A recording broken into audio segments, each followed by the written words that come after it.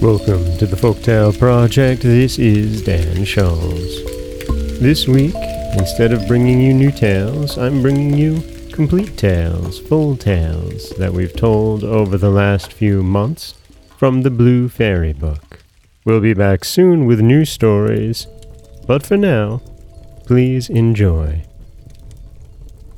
Once upon a time, an old queen whose husband had been dead for many years had a beautiful daughter.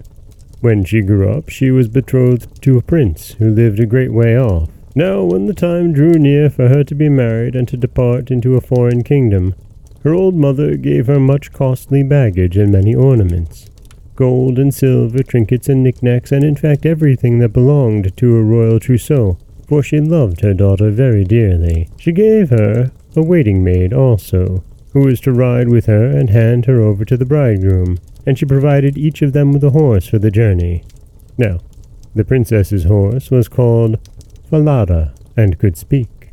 When the hour for departure drew near, the old mother went to her bedroom, and taking a small knife, she cut her fingers till they bled, and then she held a white rag under them, and letting 3 drops of blood fall into it, she gave it to her daughter and said, "Dear child, take great care of this rag, it may be of use to you on the journey." So they took a sad farewell of each other, and the princess stuck the rag in the front of her dress, mounted her horse, and set forth on the journey to her bridegroom's kingdom. After they had ridden for about an hour, the princess began to feel very thirsty, and said to her waiting maid, "Pray, get down and fetch me some water in my golden cup out of yonder stream. I would like a drink." "If you're thirsty," said the maid, "dismount yourself and lie down by the water and drink. I don't mean to be a servant any longer." The princess was so thirsty that she got down, bent over the stream and drank, for she wasn't allowed to drink out of the golden goblet. As she drank, she murmured, "Oh heaven, what am I to do?" And the 3 drops of blood replied, "If your mother only knew, her heart would surely break in 2. But the princess was meek, and said nothing about her maid's rude behavior, and quietly mounted the horse again. They rode on their way for several miles, but the day was hot, and the sun's rays smote fiercely on them, so that the princess was soon overcome by thirst again. And as they passed a brook, she called once more to her waiting maid, "Pray get down and get me a drink from my golden cup." For she had long ago forgotten her maid's rude words. But the waiting maid replied, even more haughtily than before, "If you want a drink, you can get down and get it. I don't mean to be your servant." Then the princess was compelled by her thirst to get down, and bending over the flowing water she cried and said, "Oh heaven, what am I to do?" And the 3 drops of blood replied, "If your mother only knew, her heart would surely break in 2. And as she drank thus, and leaned right over the water, the rag containing the 3 drops of blood fell from her bosom and floated down the stream, and she in her anxiety never even noticed her loss. But the waiting maid had observed it with delight, and she knew it gave her power over the bride, for in losing the drops of blood, the princess had become weak and powerless. When she wished to get on her horse Falada again, the waiting maid called out, "I mean to ride, Falada, you must mount my beast." And this too she had to submit to. Then the waiting maid commanded her harshly to take off her royal robes and to put on her common ones, and finally she made her swear by heaven not to say a word about the matter when they reached the palace, and if she hadn't taken this oath, she would have been killed on the spot. But Falada observed everything, and laid it all to heart.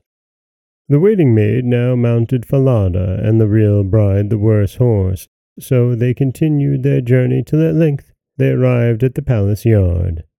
There was great rejoicing over the arrival, and the prince sprang forward to meet them, and taking the waiting maid for his bride, he lifted her down from the horse and led her upstairs to the royal chamber.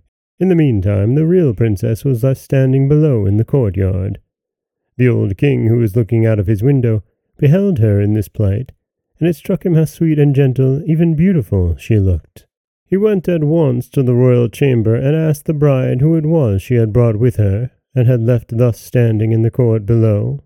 "Oh," replied the bride, "I brought her with me to help keep me company on the journey. Give the girl something to do, that she mayn't lay idle." But the old king had no work for her, and he couldn't think of anything, so he said, I have a small boy who looks after the geese. She'd better help him." The youth's name was Curdken, and the real bride was made to assist him in herding geese. Soon after this, the false bride said to the prince, "Dearest husband, I pray you grant me a favor." He answered, "That I will." "Then let the slaughterer cut off the head of the horse I rode here upon, because it behaved very badly on the journey." But the truth was, she was afraid, lest the horse should speak and tell how she had treated the princess. She carried her point, and the faithful Falada was doomed to die. When the news came to the ears of the real princess, she went to the slaughterer and secretly promised him a piece of gold if he would do something for her. There was in the town a large dark gate, through which she had to pass the night and the morning with the geese. Would he kindly hang Falada's head there, so that I might see it once again? The slaughterer said he would do as she desired, chopped off the head, and nailed it firmly over the gateway. Early next morning, she and Curdken were driving their flock through the gate. She said as she passed under, "Oh, Falada, 'tis you hang there." And the head replied, "'Tis you pass under, princess fair. If your mother only knew, her heart would surely break in two." Then she left the tower and drove the geese into a field. When they had reached the common where the geese fed, she sat down and unloosed her hair, which was of pure gold. Curdken loved to see it glitter in the sun and wanted much to pull some hair out. Then she spoke. "Wind, wind, gently sway, blow Curdken's hat away. Let him chase o'er field and wold, till my locks of ruddy gold, now astray and hanging down, be combed and plaited in a crown." Then a gust of wind blew Curdken's hat away, and he had to chase it over hill and dale. When he returned from the pursuit, she had finished her combing and curling, and his chance of getting any hair was gone. Curdken was very angry and wouldn't speak to her, so they herded the geese till evening and then went home. The next morning, as they passed under the gate, the girl said, "Oh, Falada, 'tis you hang there." And the head replied, "'Tis you pass under, princess fair. If your mother only knew, her heart would surely break in two." Then she went on her way till she came to the common, where she sat down and began to comb out her hair. And Curdken ran up to her and wanted to grasp some of the hair from her head, but she called out hastily, "Wind, wind, gentle sway, blow Curdken's hat away. Let him chase o'er field and wold, till my locks of ruddy gold, now astray and hanging down, be combed and plaited in a crown." Then a puff of wind came and blew Curdken's hat far away, so that he had to run after it. And when he returned, she had long finished putting up her golden locks, and he couldn't get any hair, so they watched the geese till it was dark. But that evening, when they got home, Curdken went to the old king and said, "I refuse to herd geese any longer with that girl." "For what reason?" answered the old king.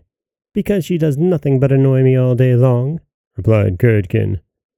And then he proceeded to relate all her iniquities, and said, "Every morning, as we drive the flock through the dark gate, she says to a horse's head that hangs on the wall, 'Oh, Falada, 'tis you hanging there.' And the head replies, "'Tis you pass under, princess fair. If your own mother only knew, her heart would surely break in two." And Curdken went on to tell what passed on the common when the geese fed, and how he had always to chase his hat. The old king bade him go and drive forth his flock as usual the next day, and when morning came, he took himself a position upon the dark gate, and heard how the goose girl greeted Falada. Then he followed her through the field, and hid himself behind a bush on the common. He soon saw with his own eyes how the goose boy and the goose girl looked after the geese, and how after a time the maiden sat down and loosed her hair that glittered like gold, and repeated, "Wind, wind, gently sway, blow Curdken's hat away. Let him chase o'er field and wold, till my locks of ruddy gold, now astray and hanging down, be combed and plaited in a crown." Then a gust of wind came and blew Curdken's hat away, so that he had to fly over hill and dale after it. And the girl, in the meantime, quietly combed and plaited her hair. All this the old king observed, and returned to the palace without anyone having noticed him. In the evening, when the goose girl came home, he called her aside and asked her why she behaved as she did. "I mayn't tell you why. How dare I confess my woes to anyone? For I swore not to by heaven. Otherwise I should have lost my life." The old king begged her to tell him all, and left her no peace, but he could get nothing out of her. At last he said, "Well, If you won't tell me, confide your trouble to the iron stove there." And he went away. Then she crept to the stove and began to sob and cry and to pour out her poor little heart and said, "Here I sit, deserted by all the world. I, who am a king's daughter, and a false waiting maid has forced me to take my own clothes and has taken my place with my bridegroom, while I have to fulfill the lowly office of goose girl. If my mother only knew, her heart would surely break in two." But the old king stood outside at the stove chimney and listened to her words. Then he entered the room again, and bidding her leave the stove, he ordered royal apparel to be put on her, in which she looked amazingly lovely. Then he summoned his son, and revealed to him that he had got the false bride, who is nothing but a waiting maid, while the real one, in the guise of the ex-goose girl, was standing at his side. The young king rejoiced from his heart when he saw her beauty and learned how good she was, and a great banquet was prepared, to which everyone was bidden. The bridegroom sat at the head of the table, the princess on one side of him and the waiting maid on the other, but she was so dazzled that she did not recognize the princess in her glittering garments. Now, when they had eaten and drunk and were merry, the old king asked the waiting maid to solve a knotty point for him. "What," said he, "should be done to a certain person who has deceived everyone?" And he proceeded to relate the whole story, ending up with, "Now what sentence should be passed?" Then the false bride answered, "She deserves to be put stark naked into a barrel lined with sharp nails, which should be dragged by 2 white horses up and down the street till she is dead." "You are the person," said the king, "and you have passed sentence on yourself, and even so it shall be done to you." And when the sentence had been carried out, the young king was married to his real bride, and both reigned over the kingdom in peace and happiness. This is Dan Scholes for the Folktale Project. Don't forget that you can subscribe to the podcast on Apple Podcasts, Spotify, anywhere that you like to get your podcasts. You can follow us on Instagram and Threads at Folktale Project. If you'd like to help support the project, you can head over to patreon.com/folktaleproject, or you could always just share the stories with someone you love. I do appreciate that. As always, thank you so much for listening.